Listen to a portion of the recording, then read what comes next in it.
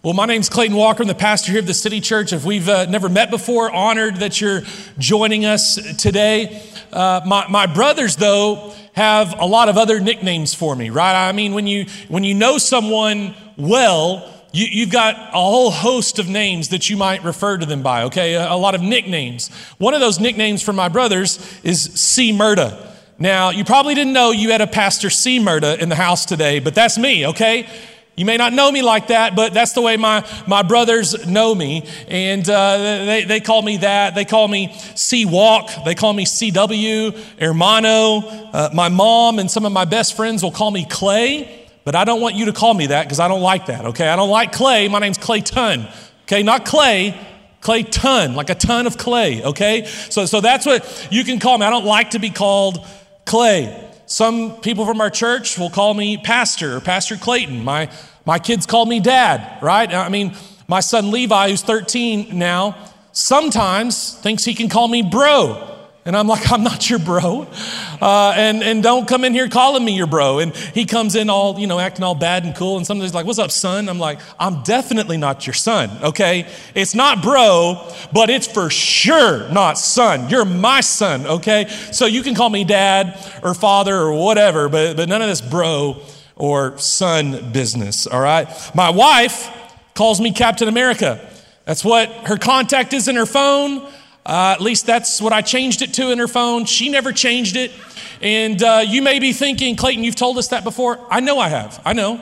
I'm reminding you that I'm Captain America to Darby, all right? And that's what she calls me, all right? I'm just going to remind you of that.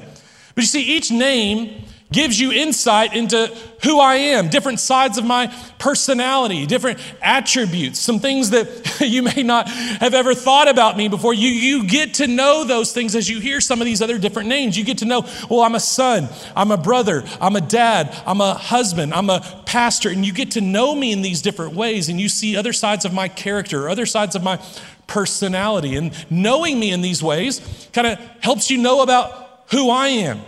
More about who I am. It helps you know me better just simply by knowing some of those names. In the Greek language, this is what our New Testament was written in, the word name comes from the Greek word anoma, which is derived from a verb which means to know. And so the point of this series, El Nombre, is to get to know God. And we get to know God by knowing his names as he's revealed himself to us in the scripture. And so that's the point of this series. This today is El Nombre Part 7. And you're like, Clayton, we were in a different series last week. How is this Part 7? Well, we've done this series 2 other times, and so we've done 6 other names of God, and you can find those all on our app or on our podcast in the series called El Nombre. So this is the 7th name of God that we're going to cover. And the names of God in the Bible reveal who God is. We wouldn't know God unless he revealed himself, but he has revealed himself. And he has revealed himself in the scripture by many different ways. One of those ways is by saying his name. And there are many different names for God in the scripture. But here's the problem when we don't study God as he's revealed himself in the scripture. We make a God in our own image, which is no God at all. It's a false God. It's an idol. You see, we aren't left to guess and wonder about who God is and what he's like or what the meaning of life is or what happens to us after we die. We don't have to guess. We don't have to wonder. That's what every other religion on the face of the planet has done. It's man's best guess. It's man's best opinions about who God is and what he's like and the meaning of life and what happens after we die. But we don't have to wonder. We don't have to guess. We don't even have to formulate an opinion about who God is because he's told us who he is. He's revealed himself to us in the scripture. And so to know his names is to know his character, is to know his attributes as they've been revealed in the Bible. And in doing so, you get to know God. And that's why we're here. Jesus said eternal life is about getting to know you, God, and Jesus Christ whom you've sent. That's what life is all about. It's about getting to know God. It's about knowing God. And it's in this knowledge of God. And as we increase in our knowledge of God, it creates and it produces love and worship and faith and trust as we get to know God better. So in this series, that's what we're going to do. We're going to get to know God better, and hopefully, prayerfully, our love, our trust, our faith, our worship will grow as we get to know him better. So here's the name we're looking at today. El Dayah. You say this, Day-ah, El Dayah, which means God of knowledge. And here's where you can start filling in the blank in our app under message notes. If you don't have our app, you can download that app in your app store on your phone.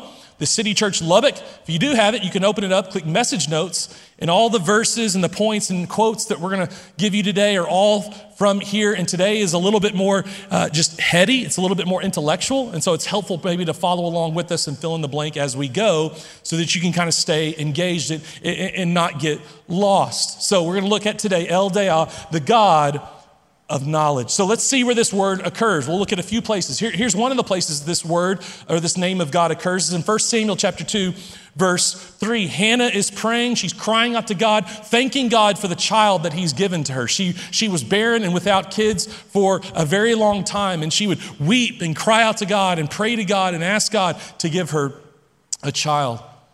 Well, God eventually does give her and allow for her to have a child. And now she's praying and she's thanking God and she's confessing all these things that are true about God. And here's what Hannah says. She says, don't keep talking so proudly or let your mouth speak such arrogance. For the Lord is a God who knows.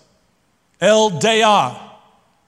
He's the God of knowledge, and by him deeds are weighed.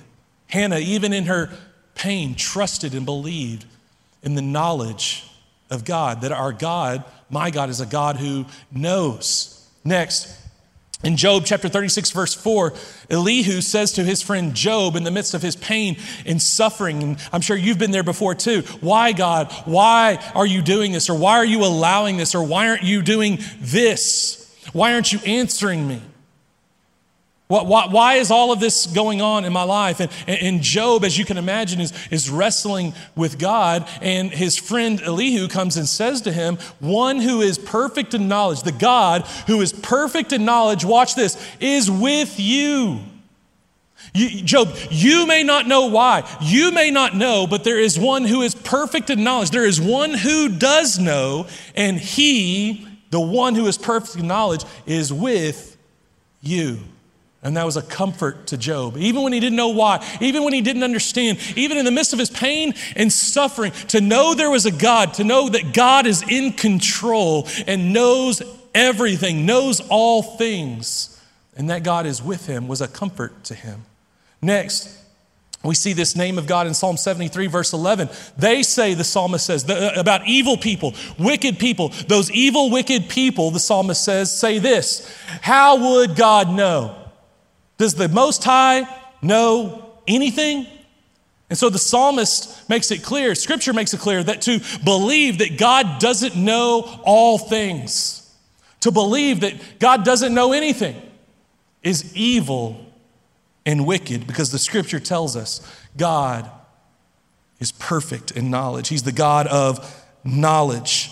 God's knowledge can be defined as following in Wayne Grudem's systematic theology. He said this, God fully knows himself and all things, actual and possible, in one simple and eternal act. God knows all things. He knows things actual. He knows all things possible. He knows all the possible outcomes, and he knows the outcome that's going to happen, because he knows all things possible in one simple and eternal act. He knows all things possible. God told the prophet Isaiah in Isaiah chapter 42, verse 9, everything I prophesied comes true. And now I will prophesy again, and I will tell you the future before it happens, God says. I will tell you the future before it happens. Isaiah 46, verse 9, again, God says to the prophet Isaiah, for I alone am God. I am God, and there is no one like me. Only I can tell the future before it even happens. Everything I plan will come to pass, for I do whatever I wish, God says. I can tell you the future before it ever happens, because I am all knowing. You see, the quality of knowing everything is called omniscient, which means all knowing. God is omniscient. He knows all things. John says in 1 John 3, verse 20, God knows everything. He is all-knowing. He is omniscient. And that goes for the gospel as well. Ephesians chapter 1 makes it clear that before the foundation of the earth, before God said, let there be light, God's plan was already in motion to adopt you and I into his family by our faith in Jesus Christ, the Son of God, who died for us in our place for our sin. Before you were ever born, before God ever said, let there be light in Genesis 1, before the foundation, Paul says in Ephesians 1, before the foundation of the earth was laid, God's plan in his foreknowledge, because he sees all things. He knows the end from the beginning, the scripture says. He can tell you the future before it happens. God's plan before the earth was ever created was to adopt you and I into his family through his son, Jesus. That was his plan. And so if you're ever wondering if you could somehow merit or earn God's favor or somehow be deserving of what God has planned and purposed for you, the answer is a resounding no. Because before you ever were born, God had already planned to rescue you from your sin by your faith in Jesus. You did nothing to deserve it or to earn it or to merit it. It's by grace that you're saved through faith, not of works. There was nothing that you could do because you were born into sin. And God, knowing this, knowing that we would reject him, knowing that we would turn from him, knowing that we would sin, because he is infinitely personal, he decided to create us anyways. And because God is personal and loving, he didn't have to, but he decided before the foundation of the earth was laid to rescue you from your sin and to bring you into relationship with himself through his son, Jesus Christ. So even the gospel was predetermined and was known by God before the foundations of the earth. Ephesians 2 goes on to say that for those of us that are followers of Jesus, God has good works planned in advance for us to do. God has great things for us to do for his glory and for the church that he has planned and purposed for you to do before you were ever born. In fact, in the Psalms, we learn that from the moment of conception, the Bible says every day of your life has been planned out. From the moment you were conceived in your mother's womb, every day of your life has been planned by a loving God who loves you and wants what's best for you. So God knows all things, actual and possible, in one simple and eternal act. Now, this usually brings about two problems or two questions at least. And I'm going to try to answer these two questions, these two problems that result from the scripture's teaching that God knows all things from beginning to end. And here's the first one. First question, first problem. If God knows everything that will happen, then how can our choices, my choices, be at all free? Do I not have free will? You see, there's a tension that arises in this connection, the relationship between God's knowledge of everything that will happen in the future and the degree of freedom that we have in our actions. But denying God's knowledge of the future and control of human history at any point in time is inconsistent with the passages that we just read about God's knowledge of the future and with dozens of other Old Testament prophetic passages where God predicts the future far in advance and with great detail.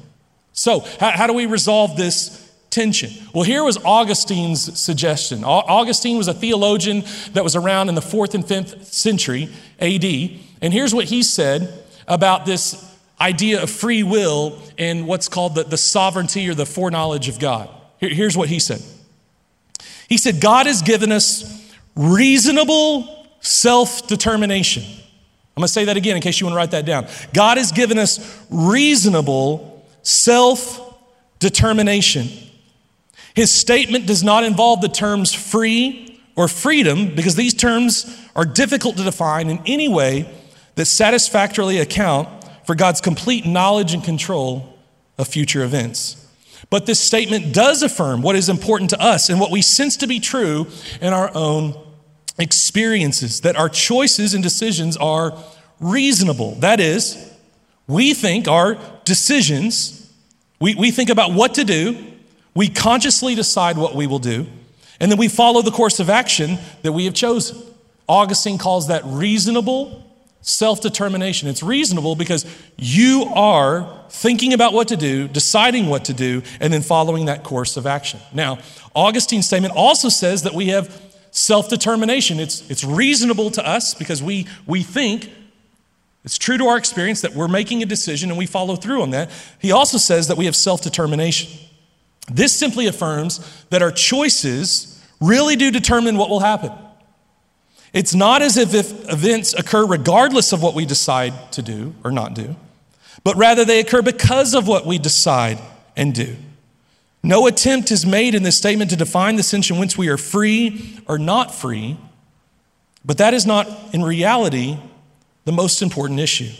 For us, it's most important that we know that what we think, choose, and act, and these thoughts, choices, and actions are real and actually have significance, even eternal significance. If God knows all of our thoughts, words, and actions long before they occur, then there must be some sense in which our choices are not absolutely free. And so that's why Augustine used the term reasonable self-determination. So now let me give you an example of this. Let me kind of show you where this plays out in the scripture. One of the best places I can show you this kind of happening is in Acts chapter 2 and Acts chapter 4. So if you got your Bible, you can turn there or scroll down in the app. The verses will be on the screen here in just a second. But in Acts chapter 2, Peter is preaching. This is after Pentecost. So Jesus has died on the cross, risen from the grave, gone back to heaven. In Acts chapter 2, Pentecost, the Holy Spirit is poured out on the church. And all of these people gather together. They're freaking out because they're hearing the disciples preaching the good news, the gospel, in their own native language, and they don't know these languages. And so people are freaking out. This crowd gathers together. Peter explains it, and then Peter begins to preach the gospel. And here's what he says. Fellow Israelites, listen to this. Jesus of Nazareth was a man accredited by God to you by miracles, wonders, and signs, which God did among you through him, as you yourselves know. This man was handed over to you, watch this, by God's deliberate plan and foreknowledge. Peter says Jesus was handed over to you by God's deliberate plan and foreknowledge. Isaiah 53 says it like this about the Messiah, the Lamb of God who would come and die in our place for our sin, that it was the Lord's will to crush him. It was the Lord's will to crush his son. Peter says, so it was God's plan, his deliberate plan, to turn him over to you, to be crucified on the cross, because it was the Lord's will, his predetermined will, to crush his son. Now you might be thinking, why would God crush his son? Why? How could it be possible that a good dad would crush his one and only son, Jesus? Here's the answer. God's will was to crush his son so that he wouldn't have to crush you for all of eternity for your sin in hell. Because God is holy, infinitely holy, justice, and righteous. God must punish sin. And so the scripture says the wrath of God is being revealed against all wickedness. And the scripture says by our nature, we are objects of the wrath of God because of our sin. And so because God loves you so much, and because he wants a relationship with you, and because he wants you to be in his presence and spend eternity in heaven with him one day,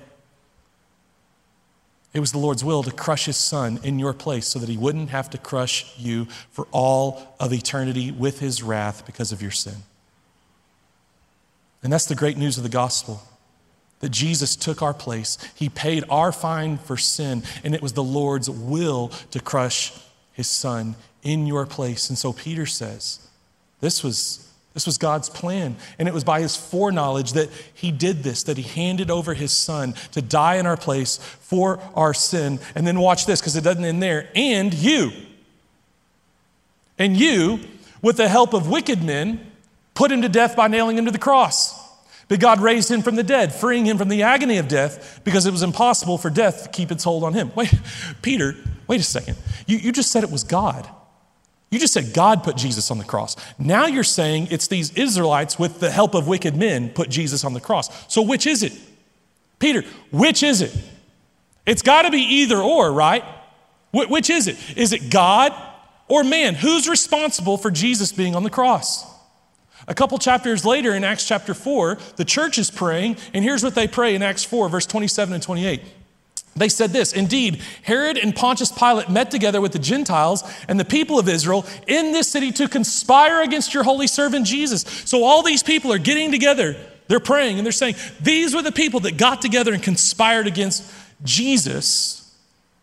They did, here's what the church prayed, they did what your power and will had decided beforehand should happen. So these wicked people got together and conspired against Jesus. But they did what your power and will determined beforehand should happen. So who's responsible, Peter, for putting Jesus on the cross? It's got to be one or the other. And in our finite minds, that's typically what we go to. We go to either or. But God is infinite. And so in the same way that Jesus was fully man and fully God, he wasn't one or the other. He was completely and 100% both. This wasn't a 50-50 thing. No, the scripture makes it clear. Jesus was both fully God and fully man. The scripture also says about Jesus, he was full of grace and truth. Our minds think, well, no, it's got to be one or the other. You're either loving or you're truthful, but you can't be both. No. Real love is grace and truth. And Jesus was both and. The same is true here. Who's responsible for putting Jesus on the cross? Was it the wicked men or was it God? It was both and. In fact, it was you too. You could lump yourself into the wicked men because it was your sin. It was my sin. You could throw me in there with the wicked men who put Jesus on the cross. It was our sin that put Jesus on the cross. It was both and. It was God's plan. It was done by his power and by his will and by his foreknowledge. But we are responsible and we are accountable for our decisions. It's both and.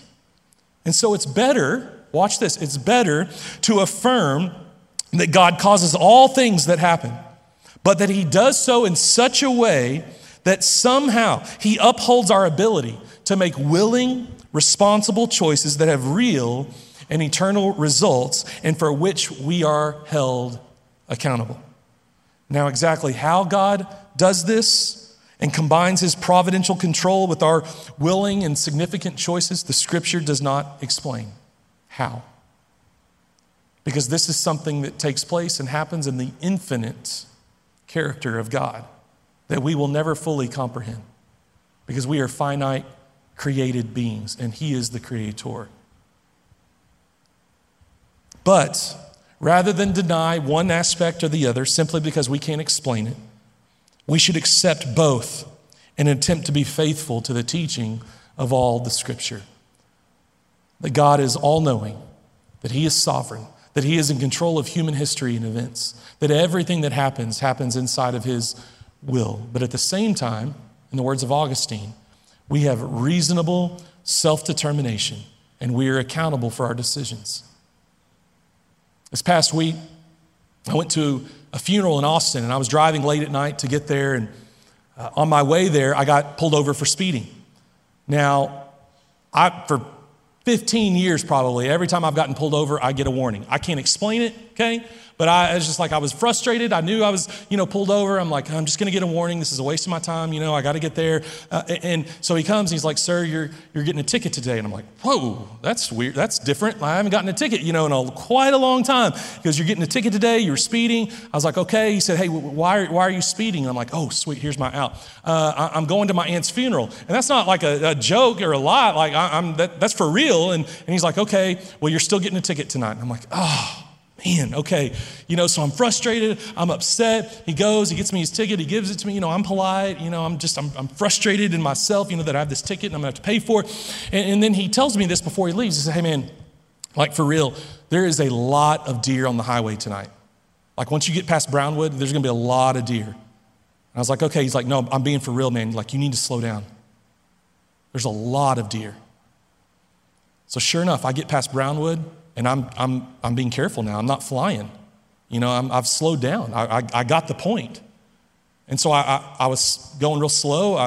I'm throwing my brights on every time I get, and I'm turning them off. I'm looking. And sure enough, I saw more deer in about an hour or two from Brownwood to Austin than I had seen the entire rest of my life. Now, I know you're probably thinking, bro, it doesn't look like you've been out hunting or seen a lot of deer. You're not dressed like a hunter. And listen, I get that, but I grew up hunting. I know it probably doesn't look like it to you right now. I grew up hunting almost every weekend of my life. We had 2 or 3 different deer leases. We had a farm in our family. We were on motorcycle leases. I grew up hunting. And I know you're like, bro, you don't look like a hunter. I get it. I got so burned on it. I was like, I'm done. I'm done with hunting, okay? Because I did it so much growing up, all right? So I saw a lot of deer growing up. I promise. I hunted deer, I bow hunted elk, okay? I did a lot of that. But in that 2-hour stretch, I'm not lying, I think I saw more deer in that stretch than I had the rest of my life combined. And twice, I was literally slamming on my brakes, swerving out of the way onto the shoulder, almost all the way off the road because of 2 different deer. Now, if I'd been going a lot faster, I don't know, chances are I'm on a T-bone one and went right into it, okay? But why? Why did I slow down? Because that cop pulled me over. Man, that cop pulled me over and gave me that ticket, and I was frustrated and I was mad. But now I'm thinking about it a lot differently. Now I'm thinking, man, I was frustrated about that, but did God bring that cop into my path to give me a ticket, to slow me down so that I wouldn't plow into one of those deer? And so now I'm thankful. I'm thankful. Why? Because God's foreknowledge is a good thing for you and for me, because he's also a loving dad, and he loves you, and he wants what's best for you, and he's trying to protect you. And now I can look back on that and I see God's all-knowingness, his sovereignty, his providential care for his kids is a good thing, that he knows the beginning from the end, and he can tell you the future before it ever happens. And I don't know about you, but I love a God like that. I can serve a God like that loves me and cares for me and knows all things. It can't get any better than that. It doesn't get any better than that. Loving and serving and being loved by a God who knows all things and who is sovereign and who is in absolute control of all events that take place in human history. Wayne Grudem said it like this about God's providential care. He said this: the biblical doctrine is not deism, which teaches that God created the world and then essentially abandoned it and pulled back. That's not what the Bible teaches. Nor is it pantheism, which teaches that the creation does not have a real and distinct existence in itself, but is only a part of God. No. The biblical doctrine is providence, which teaches that though God is actively related to and involved in the creation at each moment, creation is distinct from him. Moreover, the biblical doctrine of providence does not teach that events in creation are determined by chance or randomness. So we don't believe in luck. We believe in the providence of God. Nor are they determined by impersonal fate. We don't believe in fate. We believe in the providence, the sovereign control of God. But events in creation are determined by God, who is the personal, he cares for us, yet infinitely powerful creator and Lord. We may define God's providence as follows: God is continually involved with all created things in such a way that he, number one, keeps them existing and maintaining the properties with which he created them. Number two, cooperates with created things in every action, directing their distinctive properties to cause them to act as they do. And number three, directs them to fulfill his purposes.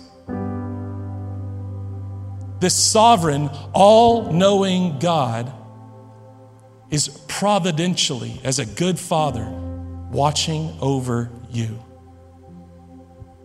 even protecting you. and bringing all things in your life and in human history together, Romans 8 would say it like this, for your good and his glory. The second problem, the second question people often have when it is related to the sovereignty of God, this foreknowledge of God, is what about evil? What about pain and suffering and evil? Well, the scripture teaches us this, that God allows it through our self-determination, in Augustine's words. He allows it. We make choices that are rebellious against God, and so we experience the pain or the evil that comes from that. So God allows it. He also allows evil as the consequence of our self-determination. There's pain that we actually feel and experience. There's suffering sometimes that we go through as a result of our self-determination, our sin, our sinful choices. The Bible teaches that God hates evil, but at the same time, God uses evil. The Bible teaches that God is not to be blamed for evil, but at the same time, the scripture tells us that God gets glory from evil. Let me show you what I'm talking about. In Genesis chapter 50, Joseph, who's been sold into slavery by his brothers and who has experienced much pain and suffering as the result of his brothers selling him into slavery. Years later, after he has now risen through the ranks and become second in command of all of Egypt underneath Pharaoh, his brothers come to him. They're in famine. They're needing help. They're asking Egypt for help, and they don't realize who they're talking to. They're talking to their brother who they sold into slavery, who is now second in command of all of Egypt. And Joseph says this in Genesis chapter 50, verse 19 through 21. He tells his brothers, don't be afraid. Am I in the place of God? You don't have to be afraid. God's been in control this whole time. So don't be afraid. You intended to harm me. You did evil, and you did evil to me. And as a result, evil was the result. I was sold into slavery, and there was suffering, and there was pain. So you intended to harm me, but watch this. But God intended it. So his brothers sold him into slavery, but this is going to blow your mind. But God intended it. This happened in the foreknowledge of God, within the plan of God. And Joseph recognizes that God intended it for good to accomplish what is now being done, the saving of many lives. So, don't be afraid. Don't be afraid, because God is in control. And what you meant for evil, God intended for good. And for his glory, and for all of our good. That's how amazing our all-knowing, all-powerful, sovereign God is. He can take evil that's meant for evil, and he can turn it and use it for your good and our good and his glory. That's how amazing our God is. And the best example of it is seen at the cross. The story of Joseph is just a picture. It's a foreshadow of the cross, where what was intended for evil by evil, wicked men, God intended for good and for the saving of many lives. And so the greatest evil ever perpetrated in history brought about the greatest glory ever known in all of human history, the salvation of our souls for eternity. And so here's what we know, and here's what we can say this morning. If you aren't seeing the glory yet, then God's not done yet. If you aren't seeing the glory yet, then God's not done yet. And I use the word glory on purpose because glory is so much bigger and better than anything this world has to offer. It's so much better than fixing my life or the circumstances of my life so that I'm not experiencing the pain or suffering that I'm going through. Glory is so much bigger and better than any temporal healing even. Glory is eternal. It's heavenly. It's so much bigger and better than anything this world has to offer. And so here's what I can promise you, Christian. If you aren't seeing the glory yet, God's not done yet. You will experience the glory of God in this life or the next one. But Christian, you will see the glory of God. And God is working all things together for your good, for our good, and for His glory. And so when you don't know what's going on, when you're wondering why what's happening is happening, when you're wondering why God isn't doing what you think He should be doing, when you think He should be doing it, let me tell you what Joseph told his brothers: don't be afraid. Don't be afraid. Even when you don't know, don't be afraid. Why? Because in the words of Elihu to Job, the God who is perfect in knowledge is with you. And so you can say this: I don't know, but watch this. I know the one who knows. I don't know a lot of things, but I know the one who does know. I know the one who is perfect in knowledge, and He is with me, and He is with you. About a year ago, our leadership was looking at a building that we were making offers on. We wanted to purchase it. And it all kind of fell apart in January of this year. 2 months later, COVID hit. And I can look back on that situation now, and while I was upset and frustrated in the moment that something didn't happen that I wanted to happen, I can look back now and see the providential protection of God, who knows the beginning from the end and who can tell you the future before it ever happens. He knew what was coming, and He knew that that would be a bad move for us right before Corona hit. And so I didn't know what was happening. I didn't know why that happened. I really thought that's what God had for us, but I was wrong. And I didn't know what was going on. But I tell you what I did know. I know the one who knows. And He's with me, and He's with you. Would you pray with me? God, we thank You that You are El Dayah, the one who knows all things. You are omniscient. You know the beginning from the end. You know the future before it ever happens. And there is nothing that happens in this life or in all of human history that is outside of Your providential care and concern and control. And so, God, I pray this morning that by Your Spirit, You would fill our hearts with faith and trust. You would fill our hearts with love. You would fill our hearts with worship, because we serve a God who not only knows everything, but who loves us and wants what's best for us. And so, God, help us to trust this morning. Help us to not be afraid, like Joseph said, because we know that the God who is perfect in knowledge is with us. And that's enough for us. In Jesus' name, amen.